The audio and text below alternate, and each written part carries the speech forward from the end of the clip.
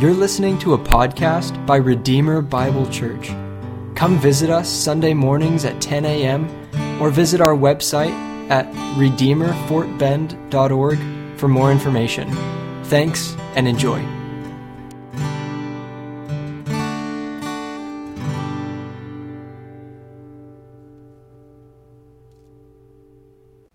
Good morning.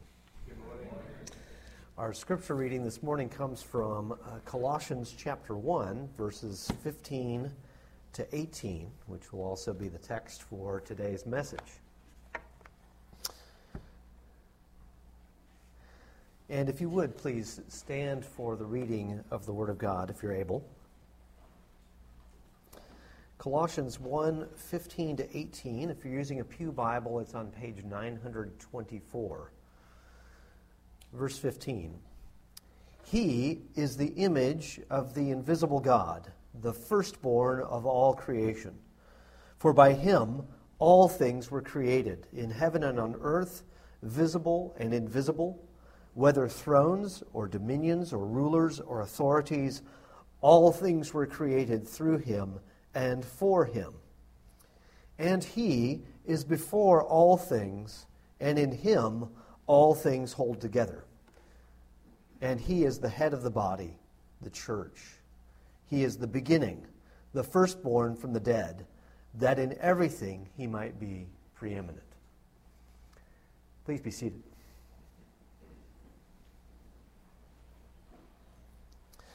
Our message this morning is titled, The Highest Rank, and you'll see why, I think, very soon.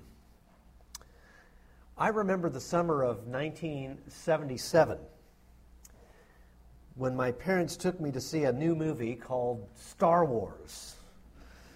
All the way home from the theater, I tried to relive the movie's special effects, which were absolutely awesome to me at the time.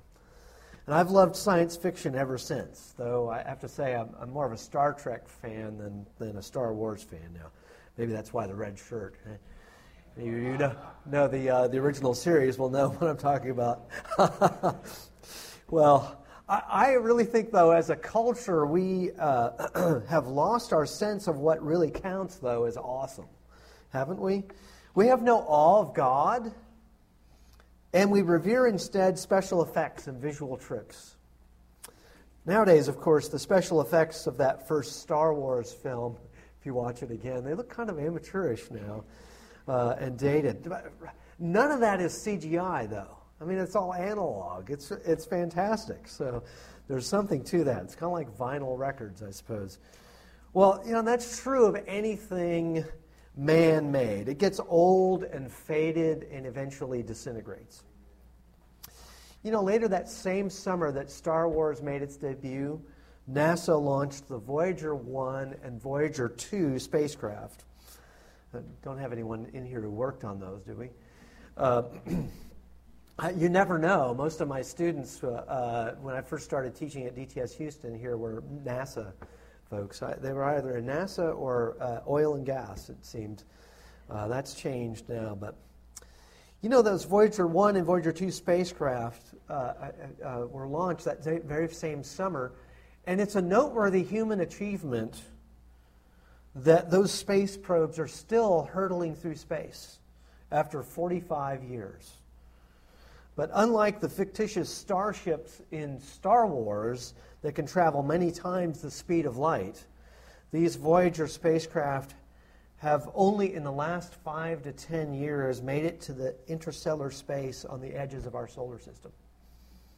After 4 decades of travel, they are only 1,280 light minutes from Earth. That's about the same as going from here to the sun and back 80 times. By way of comparison, Alpha Centauri, the closest star to our own sun, is 4.2 light years away. Maybe the Voyagers aren't hurtling after all. At this rate, it will take more than 17,000 years just to travel 1 light year. And sadly, it may be as soon as 2 years from now that the Voyagers won't have power enough to phone home anymore. The most impressive human achievements turn out to be just more bits of space junk. You know, Paul shows us in this passage that Jesus is the only one worthy of our admiration. Jesus made the universe so vast to remind us how great he is. Our subject today is Jesus' greatness because he's the only one who can qualify us to be part of God's plan. We heard last week at the end of Daniel's talk, and thank you, Daniel, when I arrived at the church and saw my name in the bulletin, I remembered what my professor, Howard Hendricks, said one of the first days in class. He said, "This is Dallas Theological Seminary. You may be asked to preach, pray, or die on a moment's notice." And I thought, well, it's come true now. Then Daniel got up and gave the talk. Thank you. But at the end of Daniel's talk, we heard Colossians 1:12-14. He says, "Giving thanks to the Father, who has qualified you to share in the inheritance of the saints in light. He has delivered us from the domain of darkness and transferred us to the kingdom of his beloved Son, in whom we have redemption, the forgiveness of sins." You know, notice, God doesn't even dignify Satan's rule with the word kingdom here. Jesus refers to Satan as the ruler of this world in John 12:31, but not as a king. Satan's rule is a rebellion against legitimate authority. His rulership of the world is built on lies. So in the real world, the rebellion, not like Star Wars, the rebellion is the evil, and the emperor is the good guy. When God works the miracle of salvation in our lives, he forgives us our sin, redeems us from the bondage we were in under Satan's world. In other words, he frees us from that, and he transfers us to a new authority. He qualifies us to be part of his kingdom. He has brought us new life, and he has brought us to a new way of life. No longer do we get our marching orders from the world. We must instead go to the King of God's kingdom to have our mind and understanding renewed in every way. And God's right to have his will be done on earth is called sovereignty. Now, there are two aspects to sovereignty.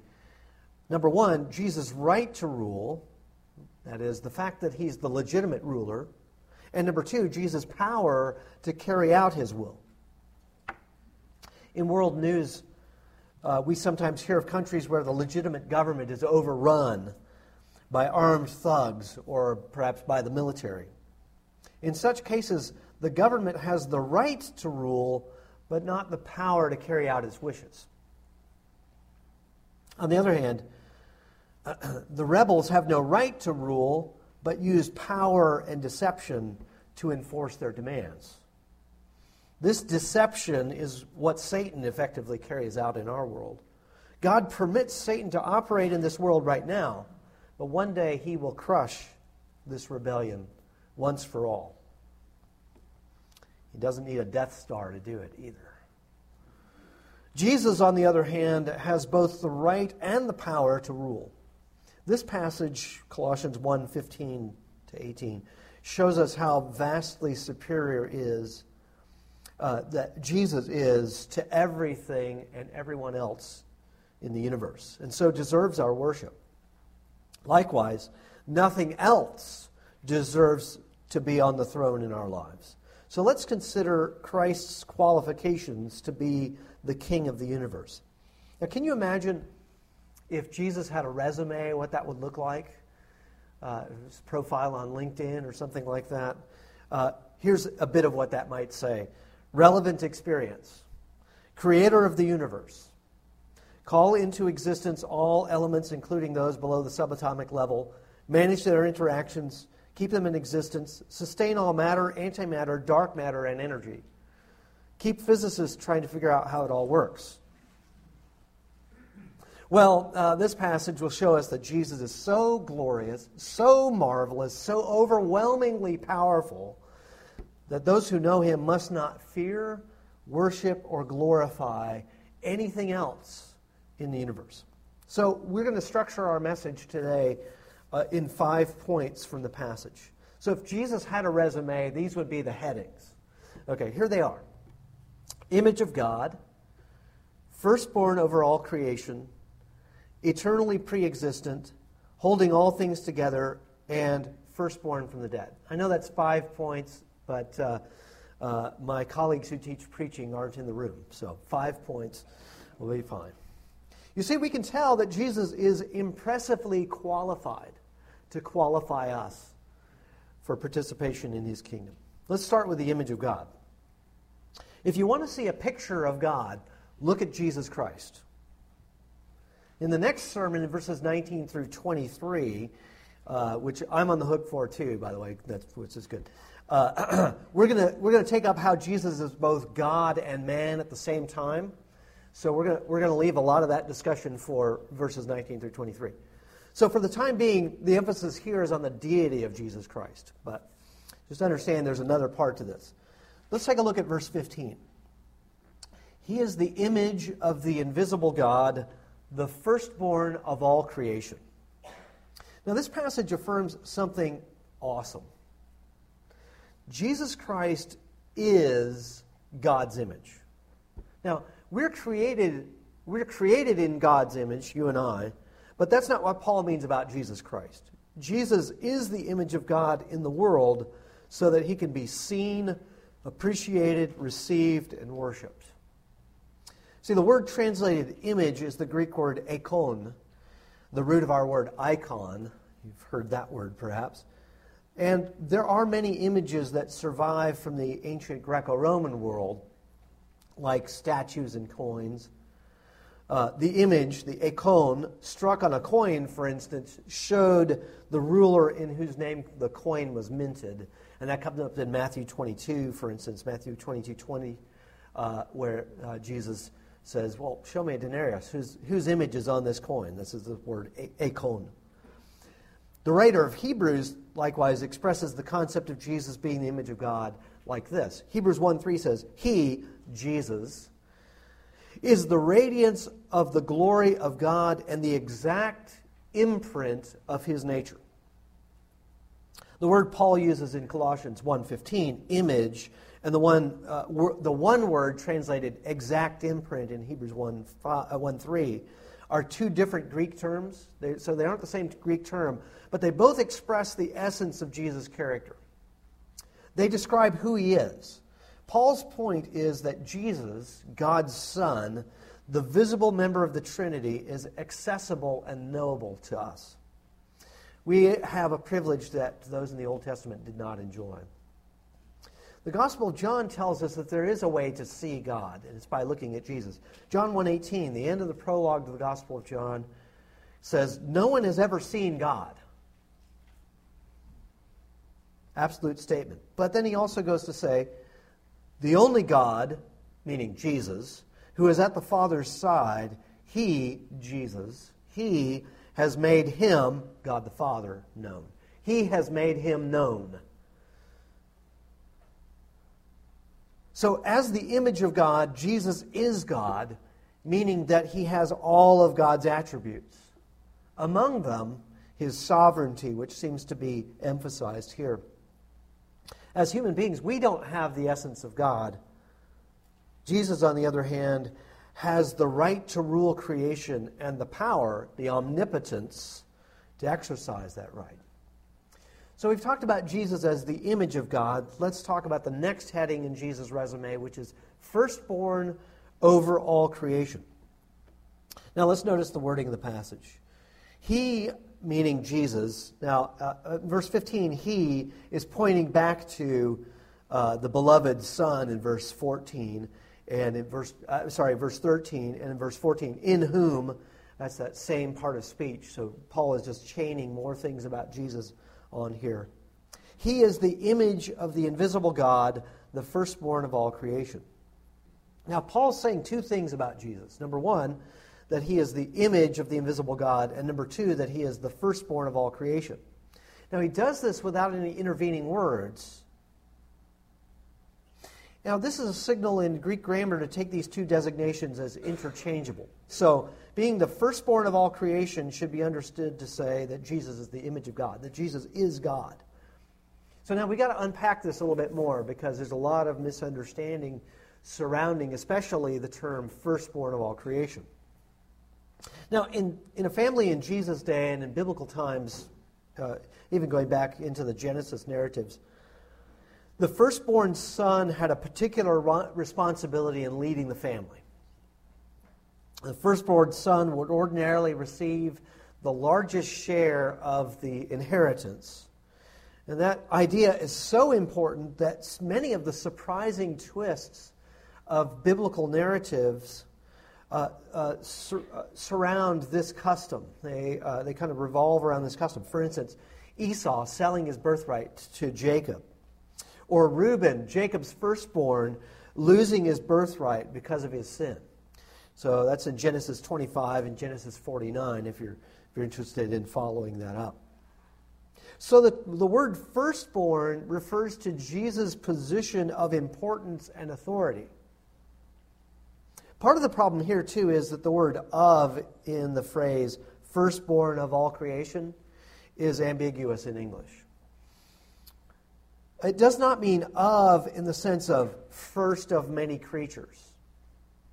Rather, the phrase firstborn of all creation is like the phrase King of Israel. Okay, with me here, King of Israel.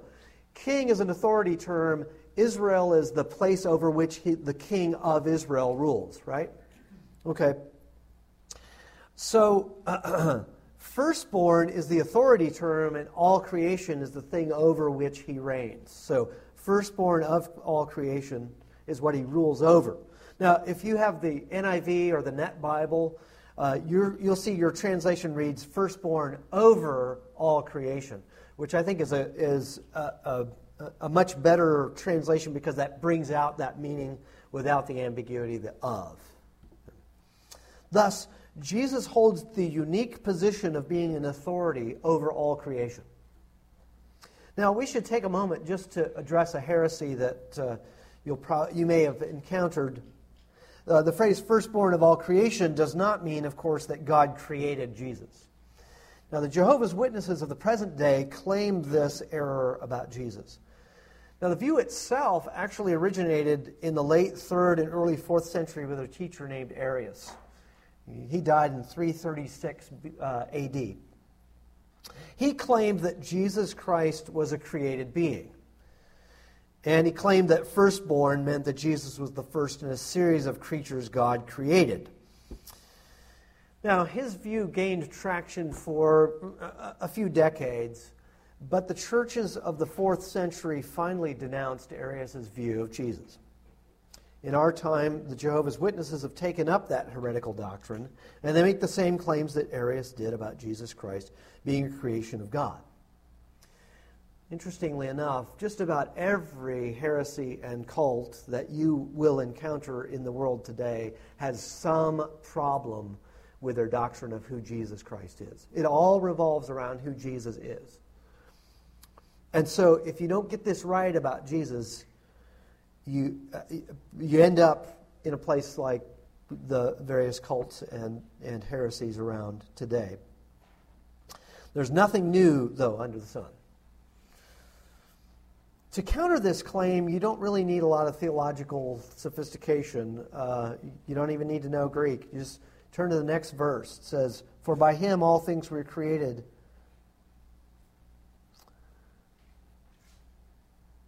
Of course, other passages refute this claim too. For instance, John 1:3. All things were made through him. How many? All of them. All things were made through him, and without him was not anything made that was made. Or 1 Corinthians 8:6.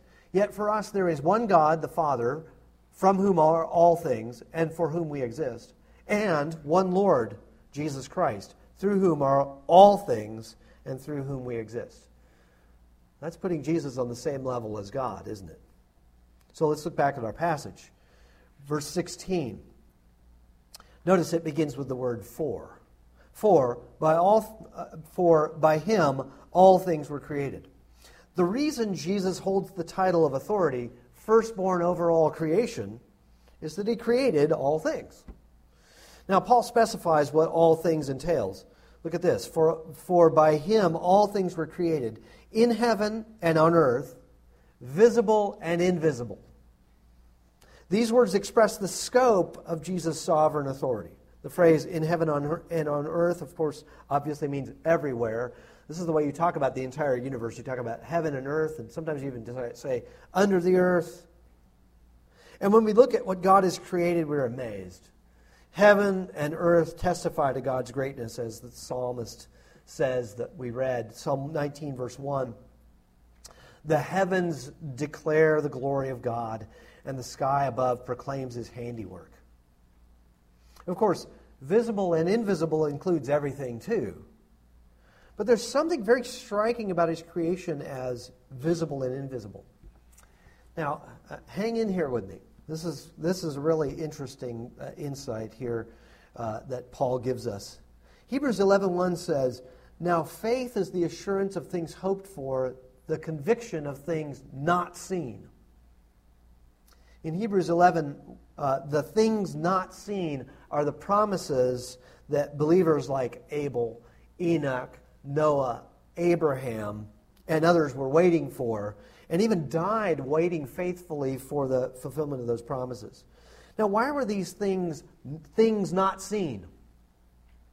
These promises were not seen because they had not yet been made manifest in history.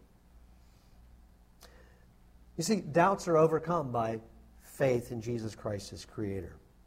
These invisible things that Jesus created and creates are not just stuff, they are events as well. Jesus created the universe, and he goes on creating events. His faithfulness keeps everything working as it does. The promises are real, but they haven't happened yet. Jesus is still creating events that happen now and events that happen as promised. God wants us to trust him so that this future reality is more real to us than the present that we can see with our eyes. And that trust is the essence of hope that we said was one of the virtues that empowers us to glorify God. Jesus, thus, is in control of the present and the actual future. You can't even imagine a future, whatever you can make up. God, he's in control of it. How often have you or I worried about something that we were afraid might happen and it never did? And we'll probably never know how many times Jesus has rescued us from some unseen danger. Why did that light turn red early? Why am I stuck in this traffic? I don't know. Maybe it could be God is protecting you from something. Our worries are overcome by our faith in Jesus as Creator. Here's a thought that God wants us to think when we worry. Think about how great our God is and how good he is.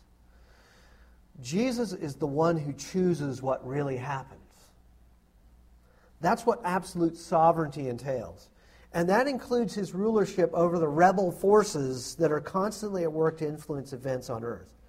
We will constantly face evil and calamity in the world. We know that he has redeemed us, meaning he's given meaning to our lives and his purpose. He's redeemed us from this world's control, and that a good and faithful God is working all things together to rescue us, and in so doing, qualify us to glorify his Son. Now, let's continue with verse 16. For by him all things were created in heaven and on earth, visible and invisible. Listen to what he adds now. Whether thrones or dominions or rulers or authorities, all things were created through him and for him. There's a special focus in Paul's detailed specification of all things that deserves attention. The mention of thrones, dominions, rulers, and authorities tells us there's more to the universe than we can imagine. Now, there are several other places in Paul's writings where rulers and authorities, those two terms, appear together. And in their context, it's very clear that they refer to angelic beings, and specifically to fallen angels, demons.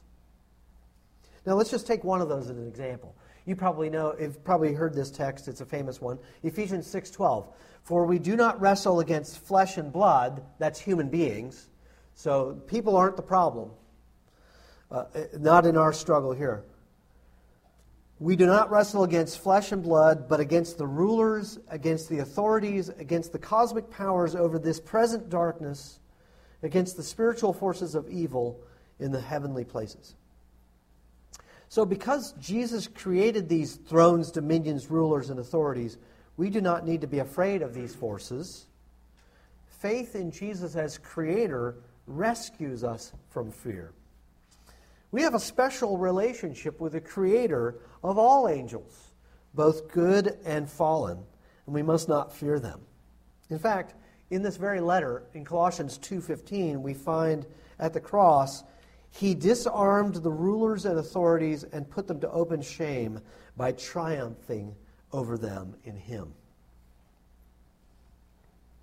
The Old Testament and the New Testament consistently tell us that human history is being steered by fallen angels through their influence on the human authorities that govern the human world. The movers and the shakers, the powerful people, the newsmakers.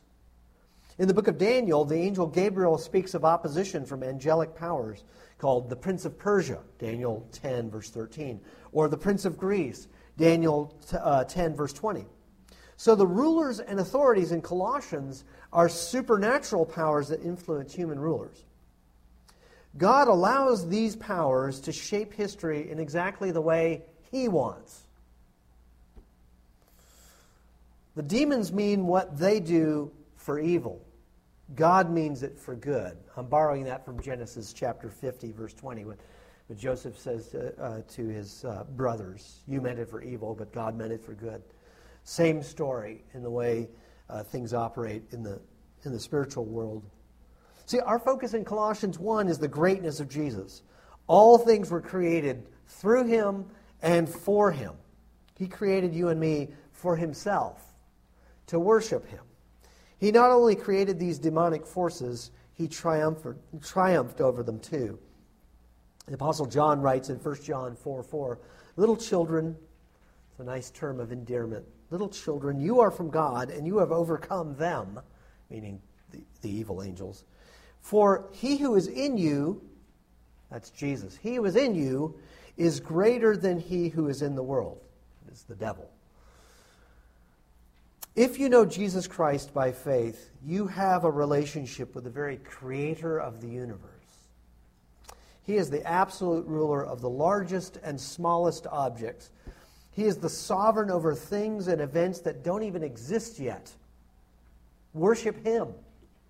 Don't worship anything else. See Jesus' ultimate worthiness. No one and nothing else is worthy of your worship. Notice the end of verse 16 says, "All things were created through Him and for Him." The truth is here that all creation, including us believers and including those powers running the world's governments, were created and continue to exist for Him, to glorify and praise Him. Paul's extended doxology at the end of Romans 11 reminds us of this awesome truth. Listen to what Paul says at the end of Romans 9 through 11. Romans 11:33 through 36. "Oh, the depth of the riches of the wisdom and knowledge of God. How unsearchable are His judgments and how inscrutable His ways. For who has known the mind of the Lord, or has been His counselor? Or who has given a gift to Him that He might be repaid? For from Him and through Him and to Him are all things. To Him be glory forever." And Paul has to say at the end of that, Amen. In Jesus, the Creator of all things, we find the purpose of creation as well as our purpose, to praise Him. Now we've seen that the firstborn over all creation means that Jesus is the absolute authority because He created everything, and that He did so for His own glory.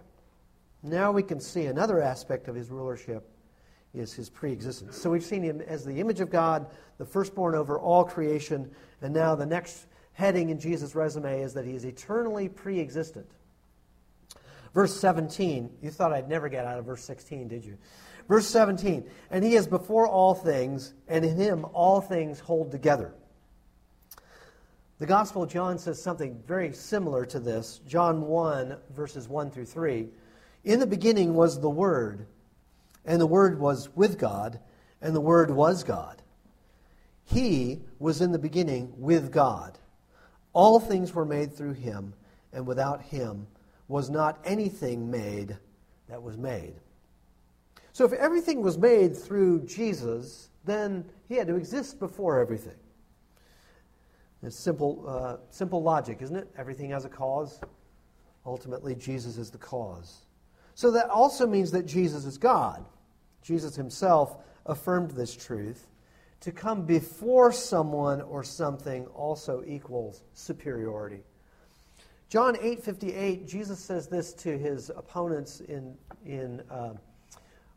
we could call it dialogue, but perhaps dispute would be better. Truly, truly, I say to you, before Abraham was, I am. I am is the name of the God of Israel as revealed to Moses in Exodus 3:14. It's unmistakable. Jesus is the God of Israel who entered history as a human being to take personal command of God's plan and purpose for humanity. So when Jesus says he is before Abraham, he means he is more important than Abraham too.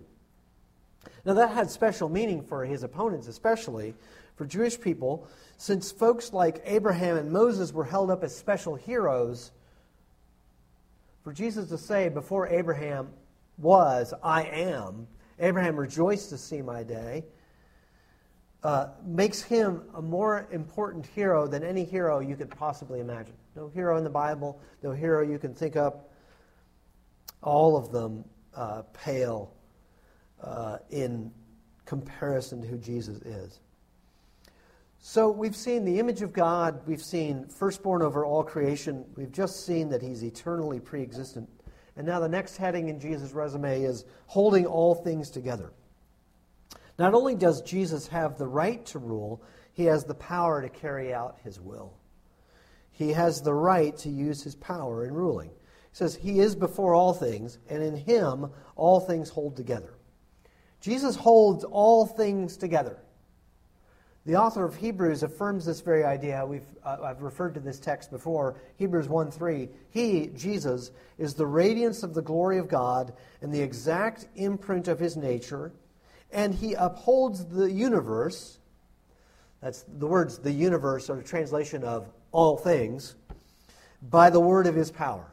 He upholds the universe by the word of his power. Isn't that awesome? You know the very guy who's holding this whole thing together? You know, much of what we take for granted, the laws of gravity, the laws of thermodynamics, planets, stars, our bodies, all of this and more, is being kept in existence by Jesus. He spoke it and it existed. He speaks and all of it continues to work in harmony. One of the things we take for granted is, for instance, how the earth keeps spinning, just the way Jesus wants it to. That's one of the things I thought, what do we take for granted? Well, the earth keeps spinning. So I did a search on the internet for what would happen if the earth stopped spinning. That was my query. And I got some interesting answers. And I got an article from astronomy.com. You'd think they'd be an authority on this. So let me quote. Quote, if the earth stopped spinning all at once, it would be enormously catastrophic for much of the planet's surface. Right. Much? Probably all of it. Okay. Continuing the quote. Though we don't feel it, we're all moving along with the planet as it rotates. At the equator, this works out to about 1,000 miles per hour. Stop the planet suddenly, and everything sitting on top of it would go flying eastward. Imagine people, houses, trees, boulders, and more being launched sideways at hundreds of miles an hour. In the aftermath, high-speed winds, still rotating nearly as fast as the planet would scour the surface clean. End quote. Wow. What an action movie that would make. The special effects would get our attention, I'm sure. The article goes on to say that the magnetic field that shields the Earth from harmful radiation would disappear. I suppose anyone left would get skin cancer right away. But day would last half the year, the article goes on to say, as would the night, but as the author notes quite strangely, there would be some very long sunsets. I could add, even though we won't be around to appreciate them. Well, curiously, this article concludes, quote, though our planet's rotation is slowing down ever so slightly, a day gets about 1.7 milliseconds longer every century, our planet should never stop spinning completely. That's something to be thankful for, end quote. I'll say, it's odd that the author should end with this note of thanksgiving, isn't it? He does not indicate to whom he is thankful. He also seems to assume, without any basis for doing so, that things will continue just as they are now and always have. But if he were to pause and reflect deeply, he would realize the extent of thanksgiving that is due to Jesus Christ. Wouldn't he? Wouldn't you and I? Jesus not only keeps the earth spinning, he also holds everything else in existence. So keeping the earth spinning's child's play compared to keeping matter in existence. Jesus is constantly choosing to maintain the existence of all the little subatomic particles that make up the matter and energy of the universe. We humans have come to put a lot of confidence in science. And we enjoy some marvelous things that have been accomplished by the patient application of scientific method to problems we face. Now, have you ever noticed something interesting about movies? That science fiction and fantasy have similarities. Now, one difference between them is the source of the magic, I think. In science fiction, the magic is technology. And in fantasy, magic is, just magic. But we're amazed by the magic of science in our everyday lives. Electricity, for instance, harnessed in the right way, has made possible all sorts of conveniences and life-saving breakthroughs, including air conditioning, which seems to be working today. Thank the Lord for electricity and Jesus allowing thermodynamics to work as they do, right? We can scarcely do anything now without electricity. But for all of our advances, we are still really, pardon the pun, but we're still really powerless. Scientific discoveries can prolong our lives, but they can't keep us from dying. And in reality, science has not created one thing. Science can't even enforce any of the laws that it observes. Science, whose method consists of observation, experimentation, the formulation of hypotheses, and interpretation of data, really amounts to the observation of the faithfulness of Jesus Christ in sustaining the universe. Science is a good thing, but all it can do is observe Jesus Christ at work, even if they don't recognize that it's Jesus who's at work. So we come now to the last of the headings here, firstborn from the dead. We've seen image of God, firstborn over all creation, eternally pre-existent, holding all things together, and now we come to firstborn from the dead. Jesus' sovereign power over everything means that he is not bound by any of the natural laws that science observes. He created those laws. And even death has no power over him. We know that Jesus in his glory has the right to rule, but that he also has the power to carry out his will. And we take great confidence that Jesus is using all his power to fulfill God's promises, especially that he'll raise us, believers, from the dead. Look at Colossians 1:18. And he is the head of the body, the church. He is the beginning, the firstborn from the dead, that in everything he might be preeminent. Now, remember that Paul is writing to safeguard the Colossians from falling prey to false teaching that will get exposed in chapter 2. Paul wants the Colossians to know Jesus and his greatness. He wants them to avoid seeking their own greatness through religious experiences that dishonor God and lead people astray.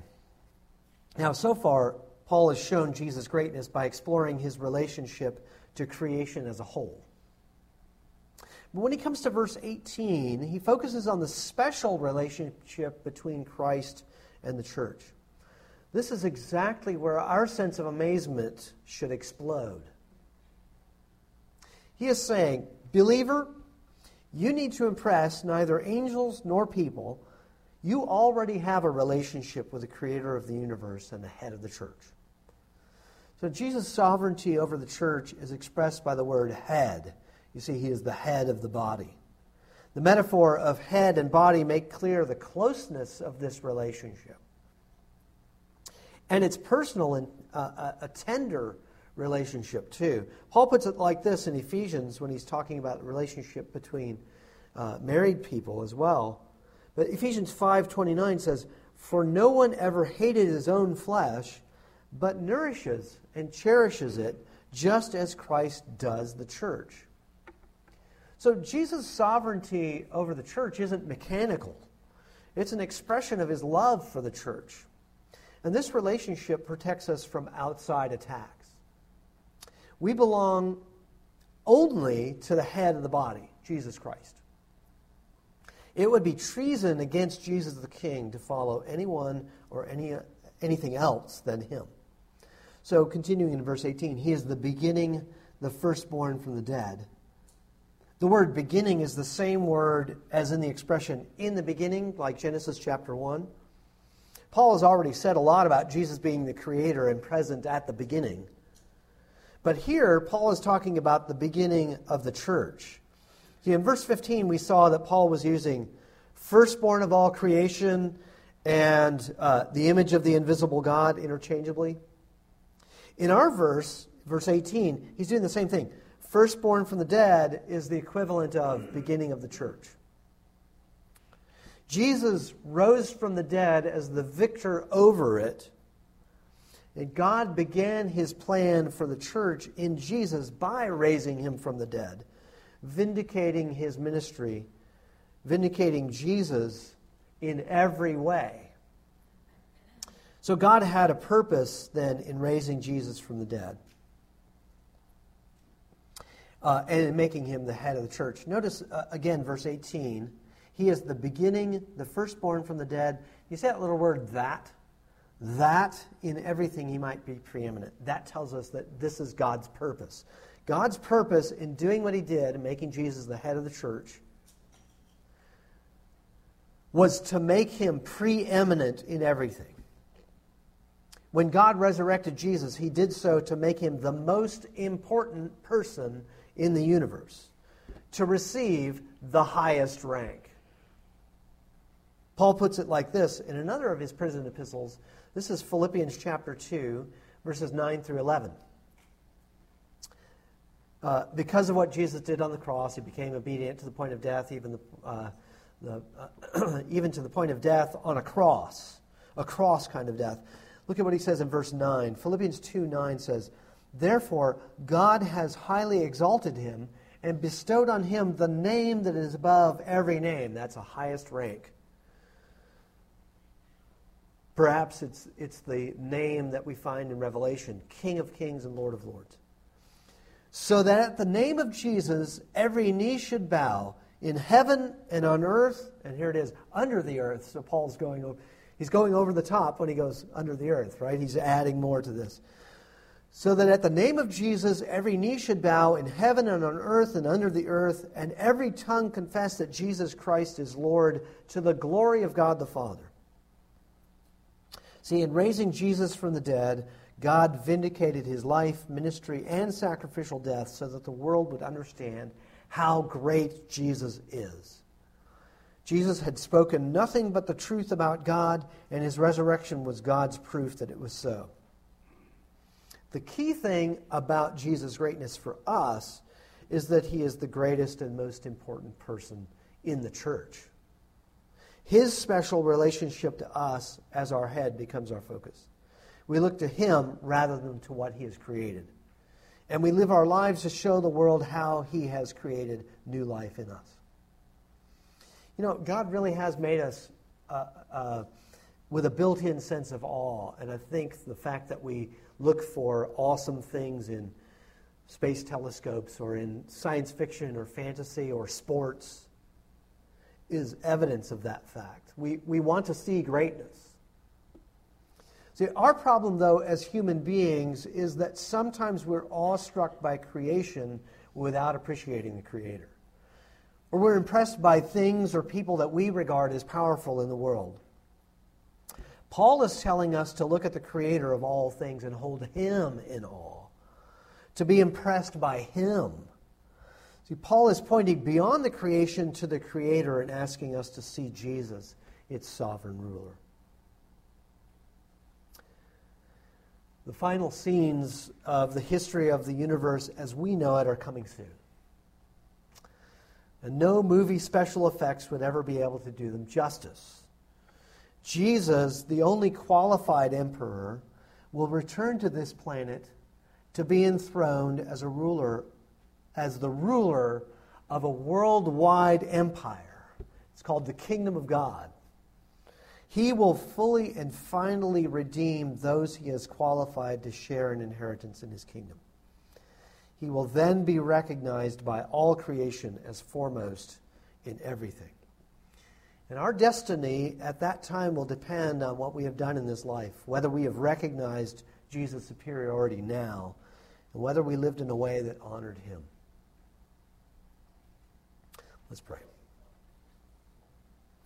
Father, thank you for revealing yourself through your Son, Jesus, without whom we would know nothing about you, nor would we see light, nor the light of your revelation. Thank you that Jesus is the ruler over the universe. We trust him to do all your purpose for him as creation's ultimate authority. Open our eyes to see this beautiful glory in your Son. Fill us with such a love for you that we will not be led astray to find satisfaction in anything else or anyone else but you. Give us the discernment that will guard our hearts from the lies that Paul will show us in Colossians 2. Please show us how to bring every part of our lives